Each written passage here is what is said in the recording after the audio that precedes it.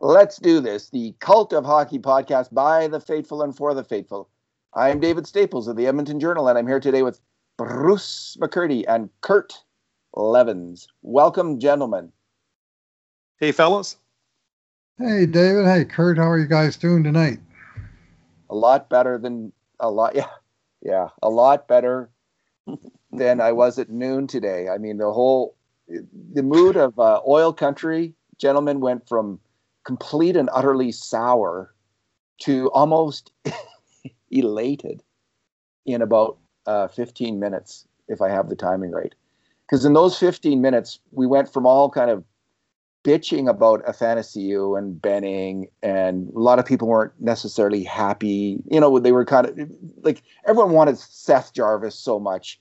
And no, this is no knock on Dylan Holloway. It speaks probably more to our hockey knowledge than anything else, that we all had our hearts set on a player hardly any of us had ever seen play, over another player that we'd never seen play. But people had their hearts set on Seth Jarvis, and we got Dylan Holloway, who may turn out to be the better player. But for all of those reasons, things were just, and you know, there was a tweet that came out that the Oilers, you know, it was confirmed about not matching Athanasiou's, not making the qualifying offer to Athanasiou and Benning. And then there was like three spurts of news.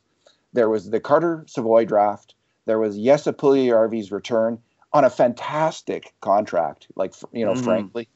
And then there was the drafting of Tyler Tullio. What is his name, Kurt? Tullio. Mr. T, Mr. Double T was drafted. And people, all of a sudden, Bruce, I couldn't imagine, like, the explosion, the amount of agreement when Puljujärvi signed. For once, oil country was united in applause for the moment. If nothing else, a moment. Maybe, you know, the GM, the player, lots of kudos for both of them. But everybody seemed happy for a second. Maybe even Mark Spector. Mark gets a little bit of heat because he's criticized Puljujärvi in the past, but everyone seemed happy. Bruce, I had to laugh with the outpouring over Tullio. Like, only in Edmonton would everybody be thrilled with a 5th round draft choice. Well, they were thrilled on Skype, all those young players, man. They like, that was amazing. Yeah. See, people taken in the 5th round. Like, who knew how excited people in the 6th round would be when they get drafted? Wow. Yeah, that was pretty cool. It was. My thought is that the morning was so long, right? I mean, there was what happened last night. And last night, I mean, the three of us were talking about the State of the Union, you know, with Klefbom and McDavid and all, you know, all the lost draft choices and all the things that have happened. And then the entire time that it took that second round to be called, which was like 2.5 hours through the second round, knowing that we never had a second round pick because we spent it on 9 games of a player. And it just, I mean, it was just a sour taste in my mouth following all of that. I mean, it was, well, the draft started at 9:30 and the Oilers made their first pick at something like 1:00. I was going to say, because we just got into the 3rd round. It looked like something's finally going to happen, and then Ken trades down. Right? Well, the trade down was the thing that turned the day around, because I personally have been, and you've heard me, David, many times in this podcast, anybody who listens to me, mourning the loss of draft choices, the ones for Chiarelli and McClellan, the one for Neal, these ones that are traded away for not very much. Well, today, basically, Ken Holland created a draft choice out of nothing. He had a 76 draft choice. He traded away for 2 picks, and we got 2 guys that either of them I would have been happy to take at number 76 and called a good pick. And they got 2 guys with that one number 76 pick. And what do you know? Here's the thing about this. Maybe you can help. I don't know. Like, I don't know if either of you are math geniuses. I'm a little skeptical that any of us are. But here's what I want to figure out. So there's all these people who do these, worked out the value of draft picks. So like if the first overall pick in the draft is worth 100 career NHL points, and the 10th pick in the draft is worth 20 NHL career value points, and the 75th pick is worth 2 NHL career value points. And then the 100th pick is worth 1.5, and the 125th pick is worth 0.9, let's say. So when the Oilers made that trade, when you worked out the career value of the two picks, it was about the same. The 75th pick had the same career value when you added them up. But here's what I don't know about those numbers. And in terms of analysis, when you divide that career value for a lower round pick, whether it's 1 or 2 or 3 or whatever it is, when you divide that from one player into 2 or 3 players, how does that change the equation? Because it just intuitively, I'm thinking, okay, you have 2 players who are like, all of those players are very low bets to make it, and the career value comes from an averaging of the 75th over the overall pick or the 100th overall pick. What you're really saying is to get a decent NHL player, there's a slightly better chance at 75th than at 100. But if you break it into 2 and you have just slightly less odds, is that a better bet? Oh yeah. Than going. So I think it is too, Bruce. So the career value doesn't quite capture it, does it? Then if you're just looking at, if you can break it into 3, or when the 5, like T did. Yeah. Isn't that a really good strategy? Or am I getting something wrong here? And how does career value express it incorrectly then, like as a way to analyze it? Well, the only way you can get 2 good players is to make the trade and then make 2 good picks. Because if you keep the pick and make a good pick, you've only got 1 player, right? So so right away the math is skewed because you have different possible outcomes on the 2 different sides. But I mean, if you traded, first overall for number 80 and number 81, I'm guessing first overall is probably going to have a better value. But if you're talking about way down there in the nether regions of the draft, you still got to have the scouts to pull off the picks. And I think the last time I personally saw the Oilers pick a 4th and a 5th rounder in fairly close succession, where I went, I like that pick. I really like that pick. Was when they picked Caleb Jones and Ethan Bear back-to-back in 2015. And I mean, I wouldn't said, well, maybe one of the 2 will make it in the NHL. If you told me 5 years from now they're both going to be NHL players, I would have been elated. Well, maybe in 5 years from now these 2 guys will be, or maybe one of them will be. I just think they got a better chance of delivering. Because I think that, you look at the picks where they got these guys, and then you look at the rankings, and they're all the rankings rank both guys way higher than where Edmonton picked them. So unless all the rankings are wrong and the scouts are wrong, or something happens, you pick a guy when he's 18 and the time he's 23, he might have been hurt 1 or 2 times, or who knows what all happens between here and there. But these are guys with a chance, it seems like to me. Well, and Bruce, if you circle back to your original point, if you're down a pint to begin with, bringing another pick back in is never a bad thing, right? It's a winning strategy from the point from which Holland started, which I think was your original point. I think that's probably the key point.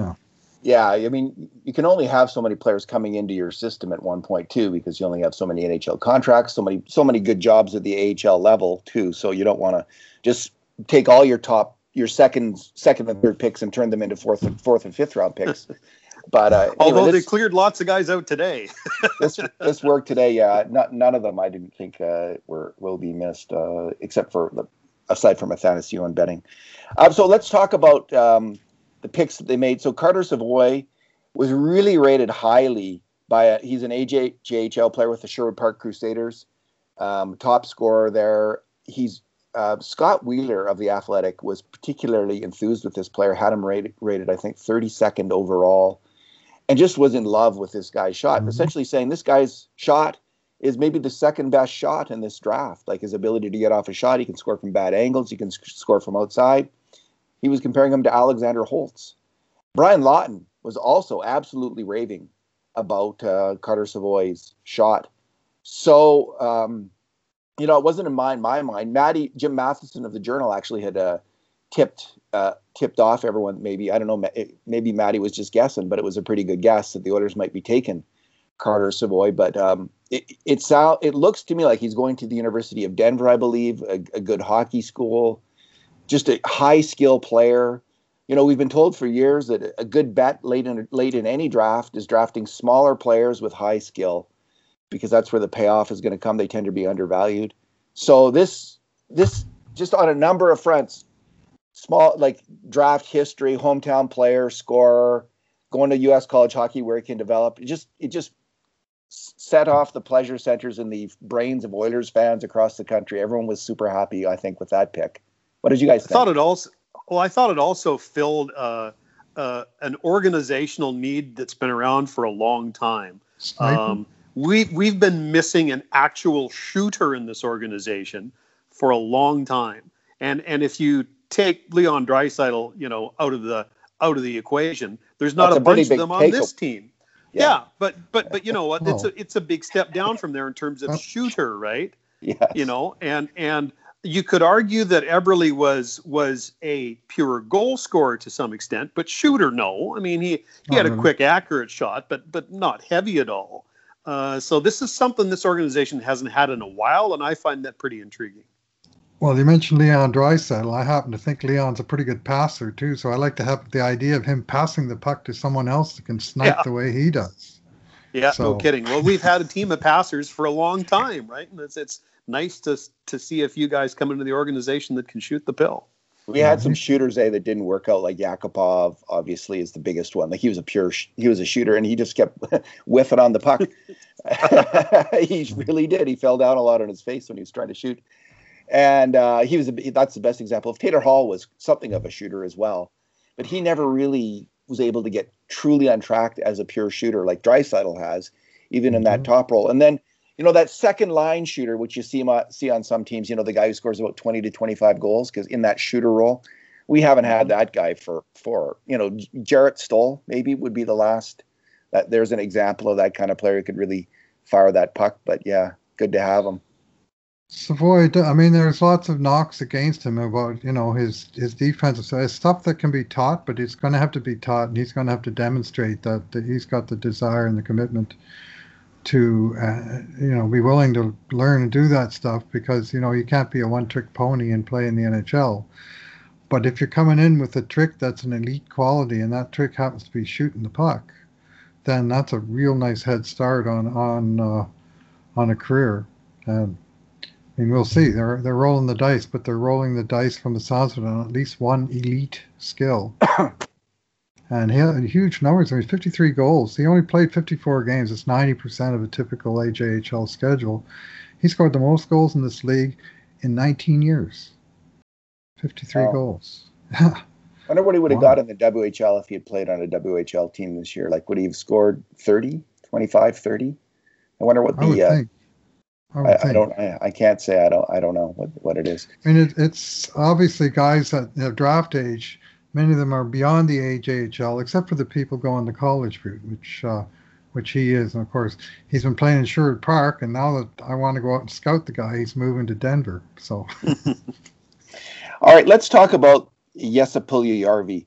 And I think I've been bullish on this ever since he left. I thought there's a real good chance he's coming back. I thought right from the start, this is an excellent move by Puljujärvi. I know some people were down on it, but the fact is, if the Oilers had signed him last fall, it was a really bad fit because his confidence was low, and he was in a contract situation where he had to come in and help the Oilers immediately and make the team because they had run out of options with him. If they sent him down, they were gonna lose him on the waiver draft. So he was coming back from injury. He needed to rebuild his confidence. And I give Puljujärvi all kinds of credit in the world for being a young man who took his fate in his own hands and made a controversial move that was heavily criticized by some, going back to Finland. Yeah, going back to Finland and getting his game and his life and his head and his body together and doing that. I just thought, what a smart thing for you to do. And I also thought there's a silver lining. This could still work out for the Oilers because the Oilers, if he had signed with the Oilers, I think he wouldn't be with the Oilers right now. I don't think it was going to work out. He needed to have that full year to get back his game and get back his confidence. And then the second thing that really worked out was the change of leadership and Ken Holland coming in. And what great work by Ken Holland on this. Right from the start, he sent out the right messages. We're open to having this player come back. Doesn't make any sense to trade him. I'm not trading. I'm not a dummy. And I think he conveyed that to Puljujarvi and his agent.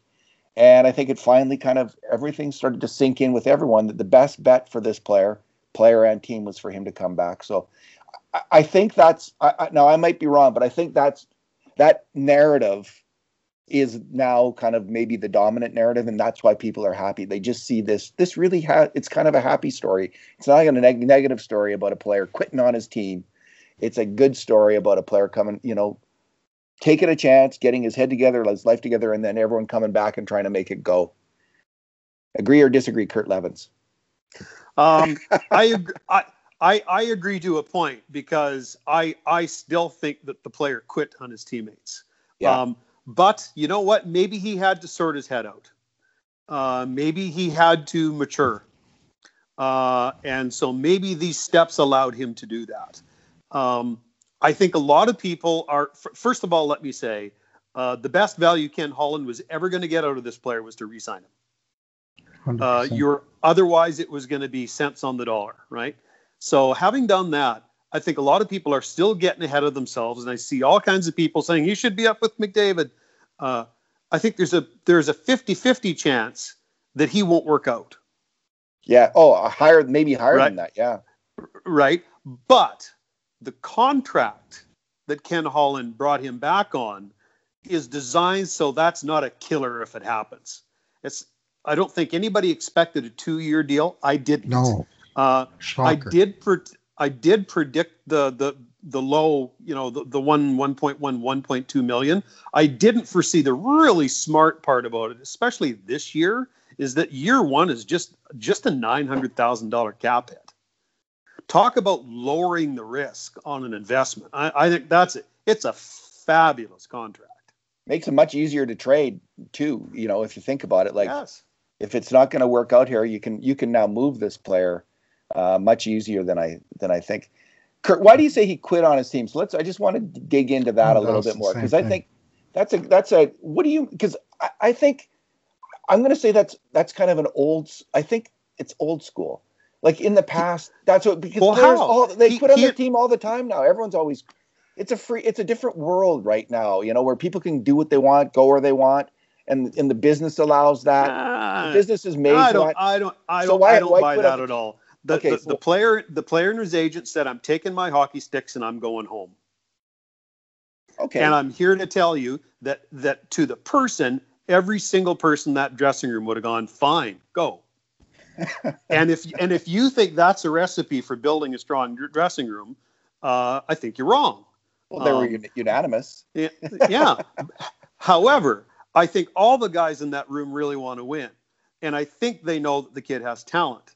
And they're going to be big enough and magnanimous enough to say, okay, this guy gets a second chance because he's coming back. He's choosing to come back. So I do think he has repaired it to this point. Don't get me wrong. But I'm not willing to give the guy a free pass for packing his hockey bag and going home. I'll never believe that was the right thing to do. He didn't have a contract, though. It's not like he walked away the way Jonathan Drouin did from Tampa Bay when he was in the middle of a contract and he didn't like the way he was being utilized, so he walked out. But he didn't have a contract because they made it clear he wasn't going to play in Edmonton. His agent said it. So it's, no, he didn't have a contract, but they were interested in one. He lived up to his contract. And he had other options, and he had reason to be not too happy with things that had happened here, including the surgery thing and all that. I mean, I think the year off breathing period was good for both sides. And, it's happened before. I mean, under Ken Holland's watch, Yuri Hudler went back to Czech for a year, and then he came back the next year and carried on as a Red Wing. And, I mean, Mark Giordano, he went over to Russia and he came back and they made him captain of the team. I mean, some might say he bailed on his team when he went to Russia. I mean, I don't know if I see it that way. These days you have contracts and, you don't own the player, you own the contract. And, and the two sides have to agree on the next one. You guys watch that Michael Jordan thing with Dennis Rodman and how Phil Jackson handled Dennis Rodman in the last championship season? Dennis Rodman did quit on the team. He went to Vegas in the middle of the year, took off, and the coach just was okay. Running a team is a complicated thing. This player needs this. He needs to blow off steam. Dennis is going to be Dennis. I'm going to say Yessa is going to be Yessa. He's maybe a little bit different player. Now, they're different players.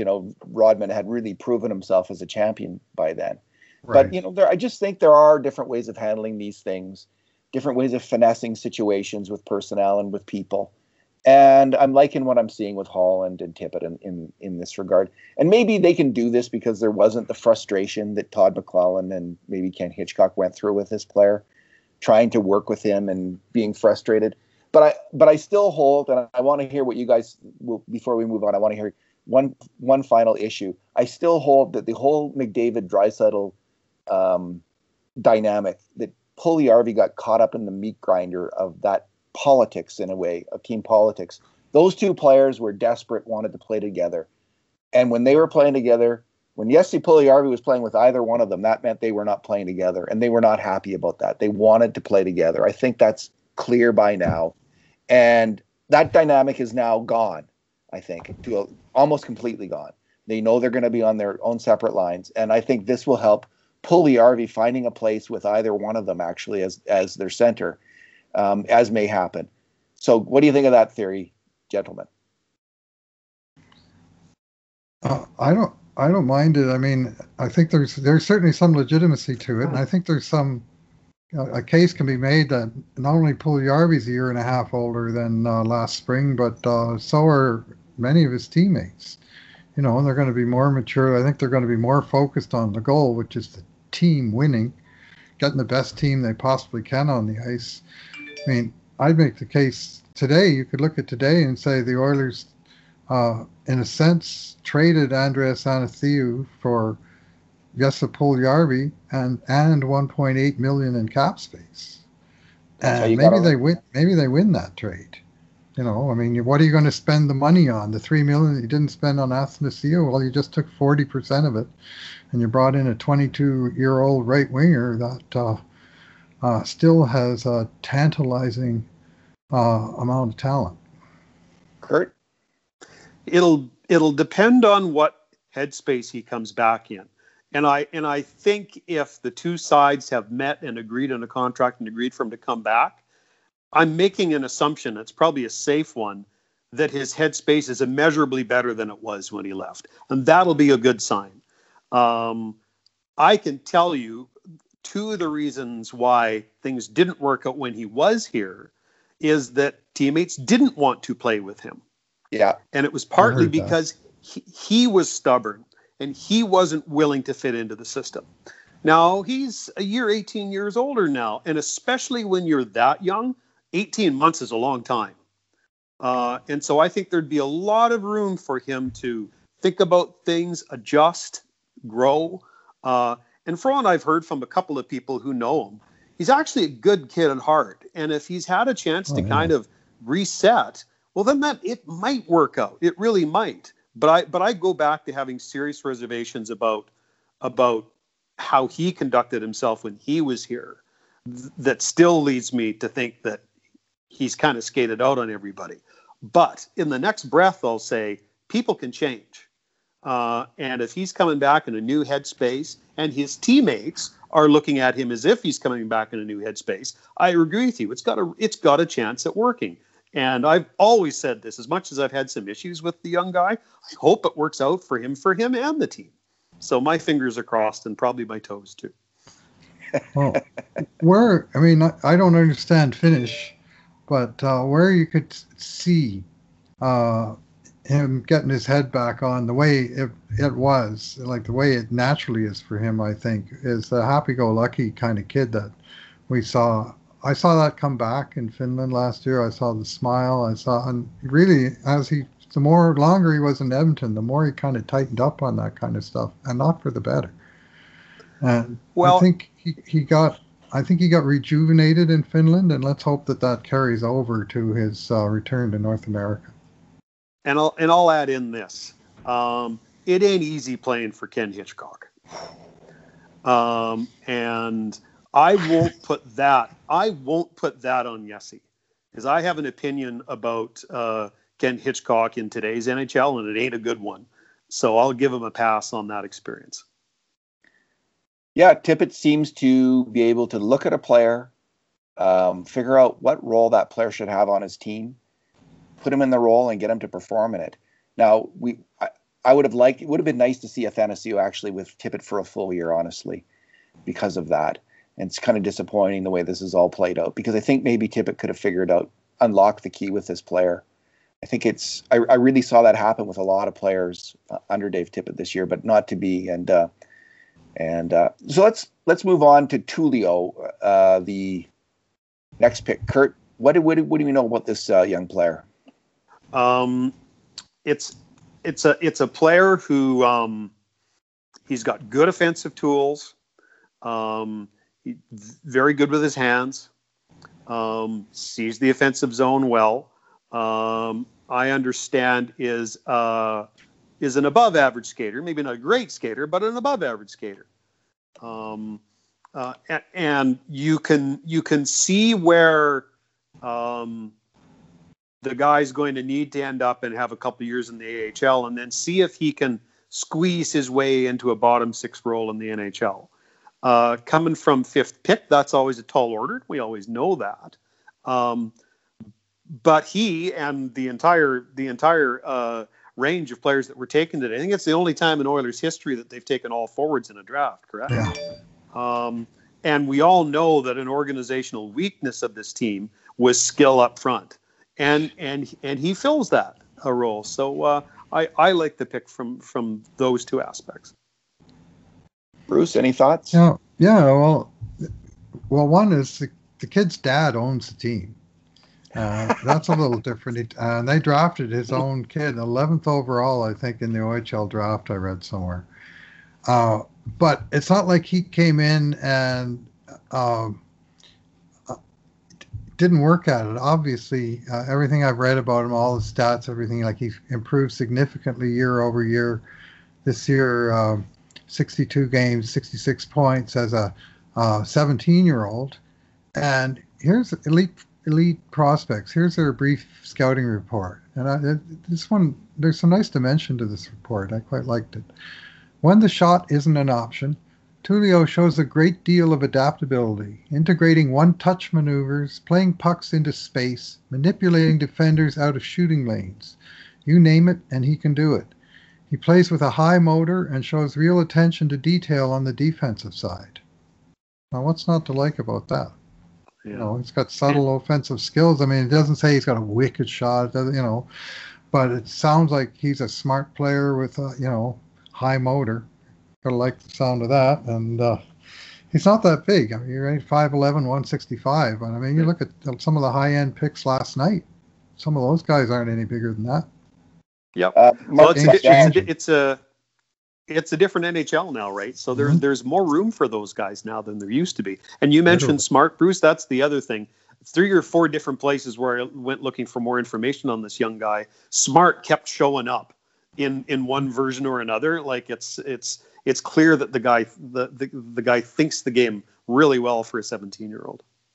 Mark Seidel said there was 2 players. I can't remember the other one off the top of my head, but Tullio was one of them. The teams are really going to regret not having taken earlier in the draft.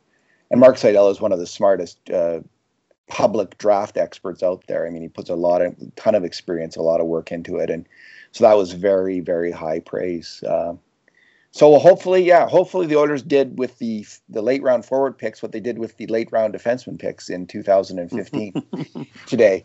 The next one on our list is, what was the next one? Bruce, the guy you wrote about. Maxim Berezovskin.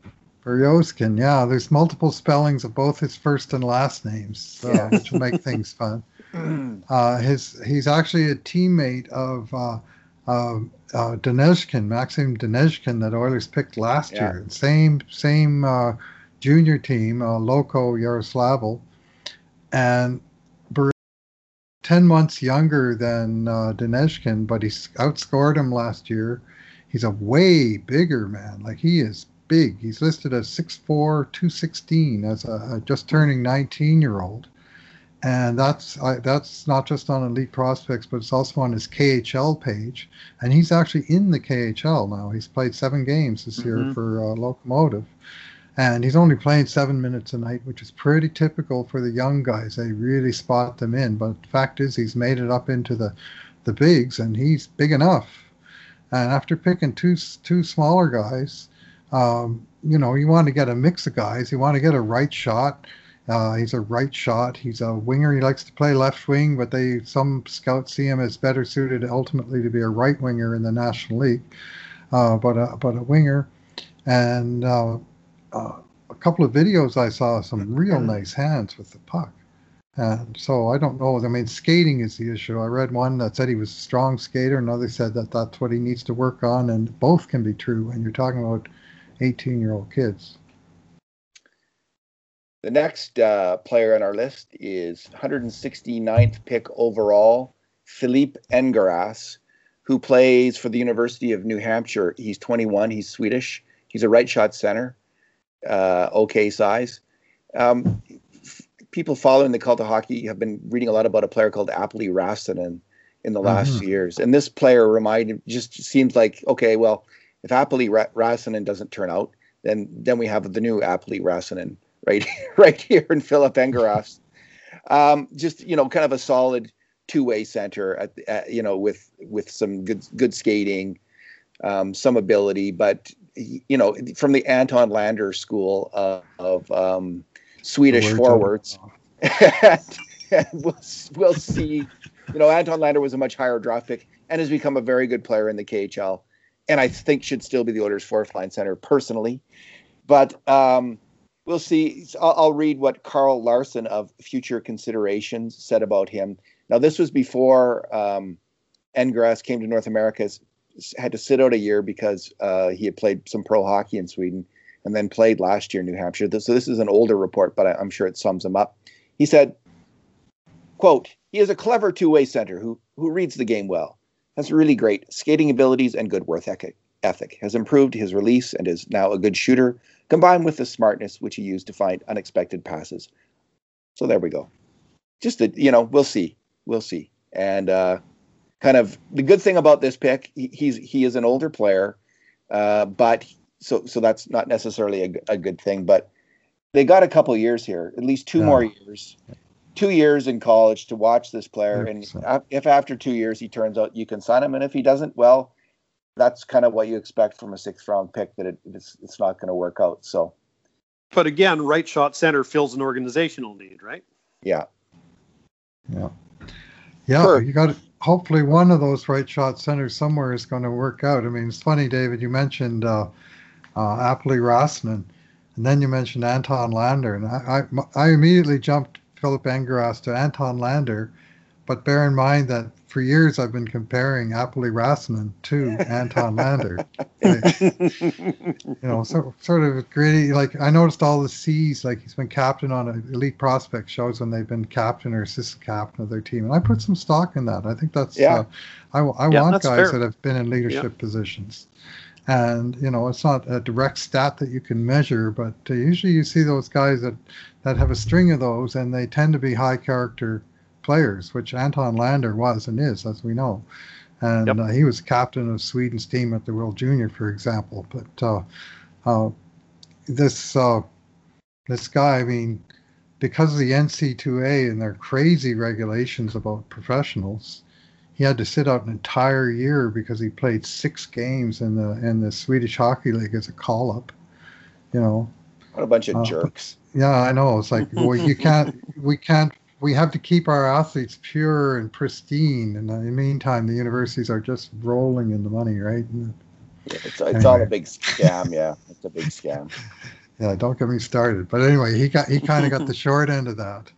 And he bounced back with a pretty half decent, I mean, as a 20-year-old freshman, that's a little older, 15 points in 25 games, and found a role, which is always tricky for the freshman. We'll see how he does. I mean, to me, this pick was like totally off the board, and I couldn't find anything on the guy for about 10 minutes before finally found a couple of older references to him. And because nobody had him in their draft guide, because he was in his third year of eligibility. So, Kurt, let's move on to the next player. And Jeremias Lindeval. Yeah. What do you have to say about him? Lindeval. This is a 7th round pick that I think could have been a 6. This is honestly, this is kind of he's kind of an intriguing player, right? He's got good size. I think he's 6'1". And if you follow a couple of different postings, his weight's gradually been going up. Like he's been growing into his frame. When you read about how he uses that frame, apparently very effectively around the net. He's able to box defenders out. He's good at protecting the puck and has good hands around the crease. So it feels like he's that kind of player. You know, maybe James Nealish in some ways. Interesting about his skating, he's described as an average skater, but with good acceleration. To me, you don't have to be a burner, but if you can get going fairly quick, you win puck battles. And so I thought that was a very interesting comment, and I saw that in a couple of places. So I like this kid, and I think for a 7th round pick, when the odds are super low that he'll even be an AHL player, let alone an NHL player, it seems like there's some promise in this guy. And I meant to preface it before we started talking about all these players. I think I've only seen one of these guys play even a single game. So what do I know? But when you do the research and you dig into what you can find, it's amazing with Lindeval. It's like he's got some things going for him, and it'll be kind of fun to watch him develop over the next couple of years and see what he turns into. You know, go ahead, Bruce. Which guy have you seen play, Kurt? Savoy. Right. I've never seen any of them play. I've seen Dylan Holloway play for Team Canada at the Hlinka Gretzky tournament in 2018. And he was one of the underagers on that team. Of course, Alexis Lafreniere was the one that was getting all the attention, and with reason.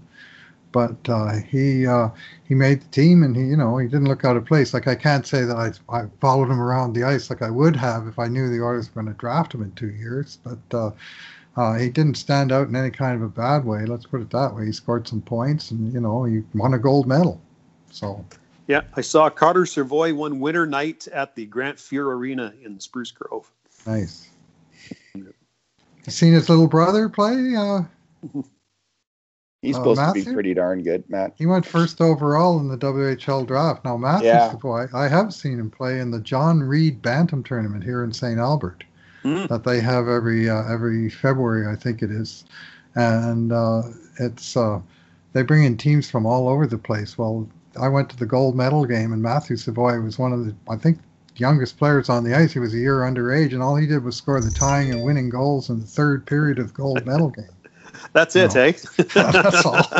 I didn't even know who he was, and I thought, who's this number 7? Man, he's good. And then later I got sort of connected a name to the guy, and then started to read some of the stuff, and went, wow, maybe I saw the beginning of something. So it was interesting to listen to the draft as I did most of it today. There was just rave reviews about every player, and you start, they're like in big time comparisons, and and then you think, well, they can't all be this good, but what it made me realize is, they are all really good. Like, all of these players are fantastic hockey players. They are utterly fantastic hockey players. But then the second realization is, so we can hold that, and we don't have to discredit that. We don't have to throw out the window just how fantastic these players are. But the pyramid gets so steep, like, to make it, because all of these players drafted are so freaking good. They are so amazing. It's just so hard to get ahead. It's almost impossible, because you are going up against such incredible talent to make it to the NHL. So you have Carter Savoy, who's just an amazing hockey player. Like, if you ever played with someone like that or watched him play, if you just think, what a guy. But the pyramid is so steep. It is so steep. And that's why even these incredible young players, only a handful of them will turn out to be NHLers. Yeah, a third of them will play in the league, some, and and a fraction of that will be, make a long career out of it.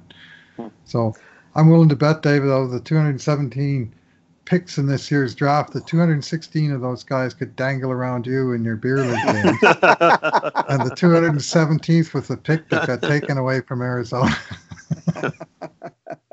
You know, I was blessed when I lived and worked in Toronto, and in addition to covering the Leafs, covered the Blue Jays, and I was absolutely blessed to sit beside the legendary Milt Donnell in the press box at Skydome.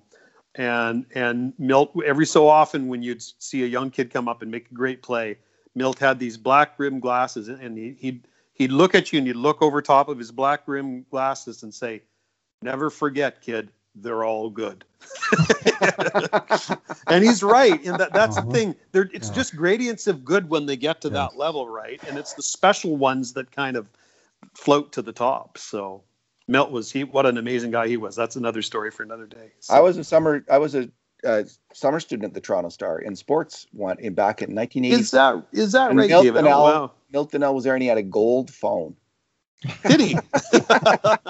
Someone had given him a gold phone. He must have been in his 80s then. He was very, very. He was in his late 80s when I was working beside him. Yeah, he was the dean of the press gallery. What a guy. All right, let's talk about what's next for the Oilers. Okay, let's dig into that. So there's a number of RFAs that did not get qualified today, and I'm just wondering, on that list of RFAs who didn't get qualified, including Andreas Athanasiou and Matt Benning, either of them could easily end up back with the Oilers. We shouldn't discount that as a possibility once they see what the market holds for them. Any Bruce, what do you see? Do you have the list in front of you? What are the names that you find intriguing? I do. I was expecting this list to be actually a little richer than it turns out to be. I thought there'd be more of these guys, and I didn't, to be perfectly frank, didn't go through all the list of every team's expiring contracts with that in mind. But I mean, there were some tough decisions made, but I don't think there was a single case of a RFA signing for less than his qualifying offer. And today, for instance, Dylan DeMello, a very good player in Winnipeg that I hoped would hit the market, he signed a 4-year extension with the Jets.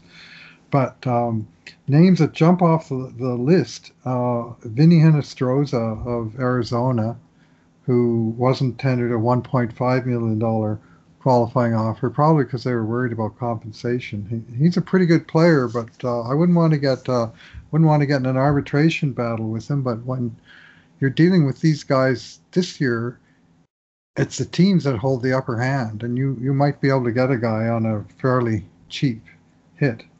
So Calgary lets go of Mark Jankowski, which is a player that's never really impressed me, but he's a well-known name. He was going to be the best player in his draft year. Wasn't that about 8 years ago? Yeah. Columbus, Devon Shore is a decent player. Brendan Perlini is a guy that they had high hopes for at one time. The longest list, I think, is Edmonton. Andreas Athanasiou, Matt Benning, Ryan Kuffner, Ryan Mantha, Angus Redmond, Nolan Vesey, Cameron Hebig, Logan Day. And unfortunately, most of that list is just clearing out of guys that didn't pan out, or in the case of the unfortunate Ryan Mantha, suffered a career-ending affliction to his eye. Lucas Wallmark in Florida. That's kind of an interesting player to me. I remember him in Carolina as being just a nice bottom sixer that got the job done. You haven't mentioned Anthony Duclair yet. Anthony Duclair. I'm just getting down to Ottawa, and he's next. Right. Anthony Duclair in Ottawa. And his qualifying offer, I think it was just $1.25 million, but again, they didn't go there. They got lots of young players coming up in the Ottawa system, and for whatever reason. One guy I like, Dominic Simon in Pittsburgh. He's got really good underlying numbers, and under the radar player, not a big scorer, but I think, an NHL caliber player. Then again, maybe he's Joakim Nygaard the seventh. There are these guys around, but you want to have some of them on your team. Freddie Gauthier in Toronto, and I've heard Leaf fans with mixed opinions on that guy, but if you're looking for a depth center that has got some defensive side of his game, And also Evan Rodriguez, the guy that came to Toronto in the big trade with Pittsburgh. They didn't qualify him at $2 million. They tried to sign him for less, I understand. Talking to my brother, who's a big Leafs fan, but he thinks they might circle back to him at a lower figure.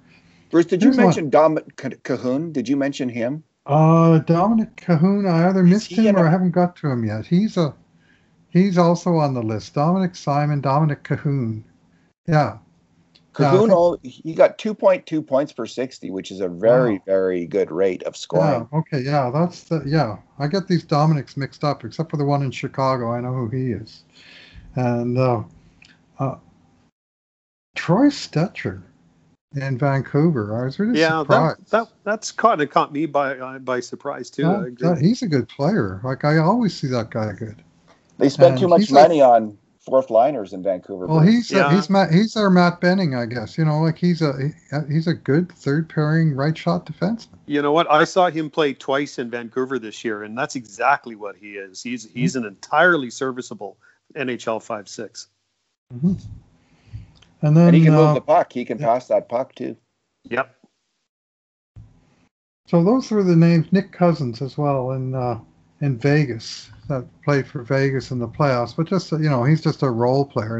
He's not somebody who's going to come in and play with McDavid or anything. And I'm not sure there's anybody on this list that you could say that about. But they've got the only guy with that kind of even close to that kind of a pedigree would be Duclair, right? I mean, there's a kid who can really skate. On the face of it, had a good offensive year, although I think 3/4 of his output was in the first half of the season, right? And he really tailed off in the second half. Let me just one more here. Carter Verhaeghe from the Stanley Cup champion and Tampa Bay Lightning, who played in the closeout games of the Stanley Cup finals when they had a couple of guys hurt. And to my eye, a good young player, and just Tampa is in so much cap hell that whatever margin he makes over minimum was something they thought they could replace with less. So, but he might be a decent player to check out. Let's do this. There's talk of lots of free agents, Markstrom, Barrie, not so much a Taylor Hall anymore. There's talk Chris Russell. What do you think would be, just generally speaking, like what are the 2 or 3 things you think the Oilers are going to do here in the next couple of days? And we'll just go around the circle. So just think of 2 or 3 things that you think the Oilers are going to do. And do you want? I can start, or do one of you want to start? Why don't I start? Chris Russell, I think there's a much greater chance that he sticks around with Klefbom's shoulder problems, and Chris Russell's value to the team. He can play in the top 4 if you need to play him in the top 4. That's not ideal, obviously, at this point. You need a better puck mover, I think, than Chris Russell in the top 4. But on the left side, in the top 4, or on the left side in the bottom pairing, he's not a bad player. He's a good hockey player. He's a very good defensive hockey player. If you could move him, that opens up $4 million in cap space. So you could get maybe you could get a player like that for $2 million. So that's got to be on their minds. If they can move him, maybe they're thinking that, but maybe they're thinking, he's part of this team. We know what we have. We're just gonna go with it because then you have Russell, Klefbom, Jones, and Nurse on your left side, and you're set. You're good for next year, whatever comes what may, and move along, not think about anything else. So I'm leaning. I had been saying the alpha move this summer was to move out Chris Russell. That was before this knowledge about Klefbom came out. So I'm going to back away from that and say, I see that's much more up in the air. As for the free agents, these big names tossed around, like I'm thinking Markstrom's a long shot. I don't see the money working. I could be wrong about this, but I'm not necessarily sold that Markstrom's that much better a goalie than some of the other less costly options with so many options out there. Spending 5-6 years on Markstrom at $6 million a year doesn't really appeal to me, honestly. And I just wonder if that's the right thing to do for the Oilers. I wonder if the Oilers can outbid other teams for this player as well. So I'm not big on that move because I think there's going to be cheaper options in net. And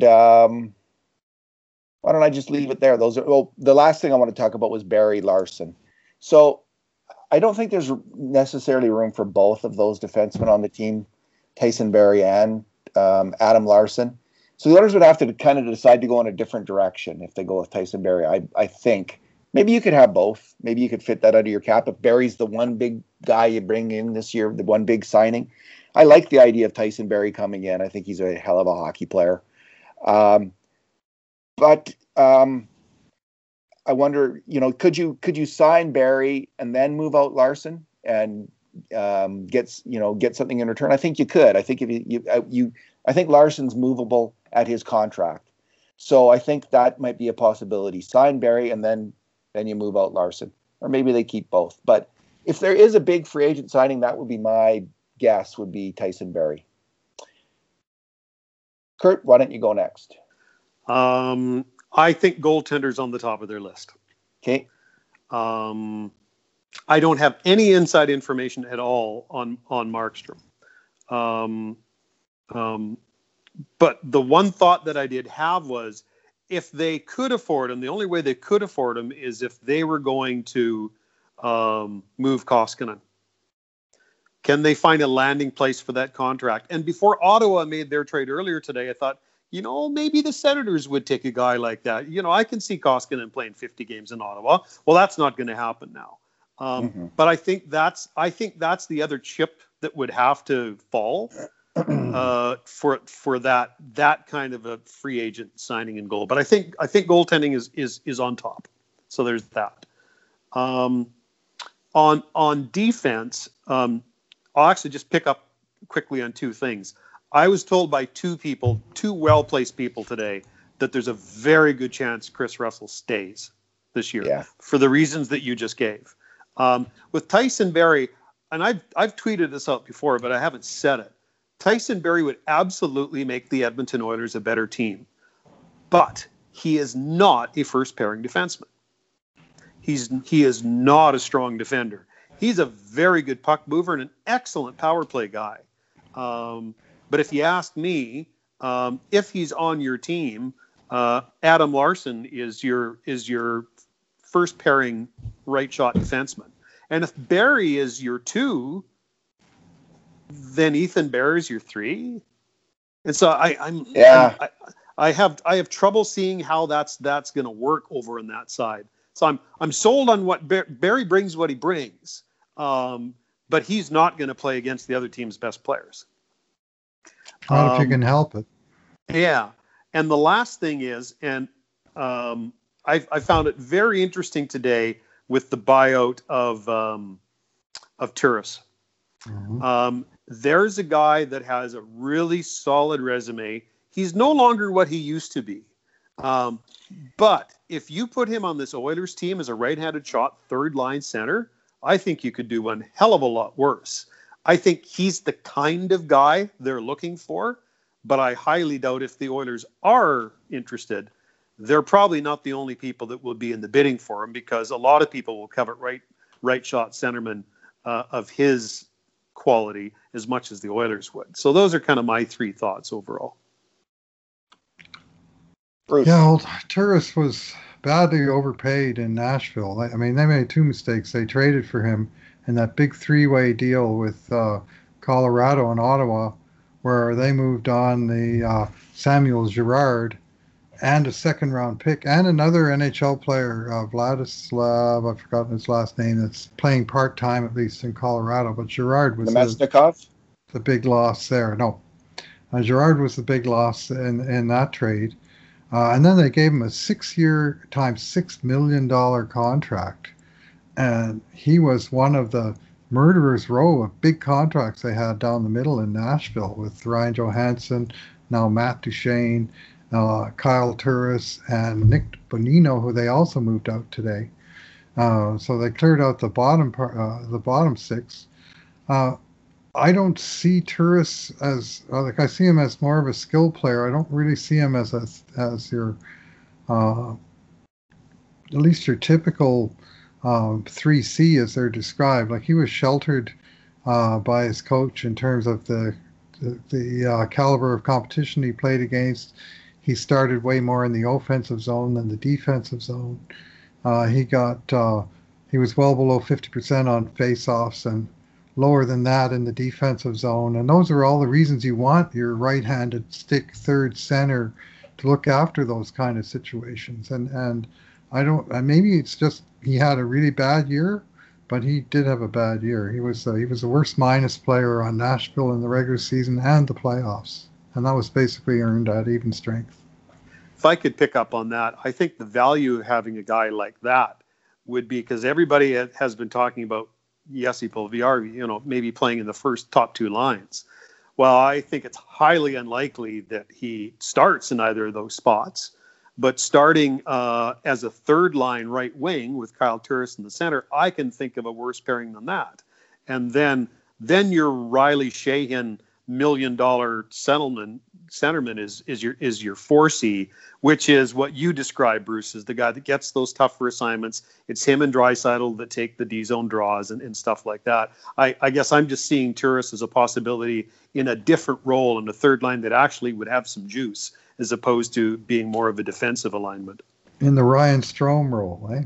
Yeah, with maybe Tyler Ennis on the left-hand side. Give him more than a week to get going. Yeah, if you think Turris, Ennis, Puljujarvi as a third line, there should be some goals in that trio, right? Yeah, so it's, all of a sudden you've got 3 pretty usable lines. I guess that's the other thing, right? Is there's a logjam on right wing now, so something's got to give there. Yeah, and on left wing they have Ryan Nugent-Hopkins, Nygaard, Benson, and James Neal, essentially, unless I'm missing someone. So Tyler Ennis might be added to that group, or a better player than Tyler Ennis. But Tyler Ennis was a pretty good player. His points per 60 was pretty darn good the last 2 years. If he can stay healthy, Tyler Ennis can play hockey. I thought he did everything they asked him to when he came over in the spring. Yeah. So we'll end with this one thing. I'm going to put you both on the spot. On the current roster, the most likely Oiler to be traded is, and I'm going to go with JJ Kara. I think that if they bring in a third line center, Haas is completely capable of playing fourth line center. And there's lots of teams that seem to be wanting to get bigger and tougher. So I'm going to go, as much as you'd think maybe it's going to be one of these right wingers, I'll still go with JJ Kara as my most likely Edmonton Oiler to be traded in the next week. I'll say Alex Chiasson, not because I want to see him go. I think he's a very useful player on this club. But with the logjam that is what it is on right wing, and his salary would be, a significant amount of money going out, which wouldn't hurt the situation either. I think those two things probably lean in my direction. So officially it would be not a guy I'd want to see go, but I think probably a guy that we might see go. Bruce? Yeah, I wouldn't like that. I like Chiasson. I like him too. It's fan club. I think he's great. I really like his work on the power play. Very underrated. And a nice slow event player at even strength. And I think he's just a kind of a quiet leader of this team. And the one guy that's won the Stanley Cup. It's nice to have one of them in the room. Look, I'm with you, but he's not going to play ahead of Yamamoto. Mm-hmm. I think Kassian brings a dimension that nobody else in the team brings. Yeah. And if we all agree the right place for Jesse to start is 3, well, then all of a sudden you're paying Alex Chiasson that much money to be a fourth line right wing. And you're right. It's like if you're going to give Puljujarvi a shake here, like a real, it's almost like you got to move Chiasson, like Archibald. Yeah. Well, I'm going to just rattle the cage, and I'm going to name Zach Kassian as the guy. Shaking the guys looking for big, heavy hockey players, and the Oilers looking for cap space, and maybe there's a fit. I have a feeling that Kassian's probably not in the good graces of everybody in the Oilers' upper, brain trust after his no-show in the playoffs. That was after just signing the contract. That was a real disappointment. That's one exit interview. I'd love to have been a fly on the wall for that. After or a fly Zach went 0 for the playoffs with -4, And McDavid had more hits in each of 2 different games than Kassian had in the entire series. McDavid. I mean, that's the thing that, when your game's not going for you, Kurt, you'll attest to this, when the puck's not going in for you and you're a physical player, what are you going to do? Yeah, what else are you doing for me, right? Yeah. Well, it didn't happen. So. In the meantime, there's also Russell, who's your 5th guy on right wing, who is far from an offensive dynamo. Josh Archibald is your 5th guy. Yeah, Russell's your 6th guy. and Russell's a guy who never made a mistake, right? Like, talk about a solid 4th line player. So, yeah. I don't think there's much of a trade market for Patrick Russell. No, I'm not suggesting that. It's just, but there's a budget guy you could put at 4 right wing, right, and save a pile of money. So, Yeah. Well, it's going to be. We'll see. We'll see what happens. Maybe they are going to go splurge on the goalie. Maybe we'll see that. Hey, I'm not against having really solid goaltending. That's a big priority. And I actually am a big Koskinen fan. I wouldn't like to see him go. I think he's a very good NHL goalie, and I'd like to see him supplemented by another very good one, and just roll those guys out next year. So, well, let's leave it there. We're going to have the UFA day on this Friday. So maybe we'll be getting back together then. Yeah, one tiny correction. I did look up Carter Verhaeghe, and he was at NHL minimum. So that wasn't for any kind of marginal cap reason. They just dumped him. And he was the AHL scoring champion the year before last, but I guess he just didn't have enough dimension to his game to make it full-time in Tampa. Wow. And a final note on Anthony Duclair, he's representing himself, which is a pretty novel approach. Good luck. It's been done before, but rarely successfully. Kevin Lowe. Kevin Lowe famously represented himself, as I recall, against one of the toughest negotiators there ever was, Glenn Sather. All right. Thanks for talking. Thanks for talking, guys. Oh, thanks for listening, everyone. Take care, everybody. And in the meantime, and in between times, this has been another edition of the Cult of Hockey podcast.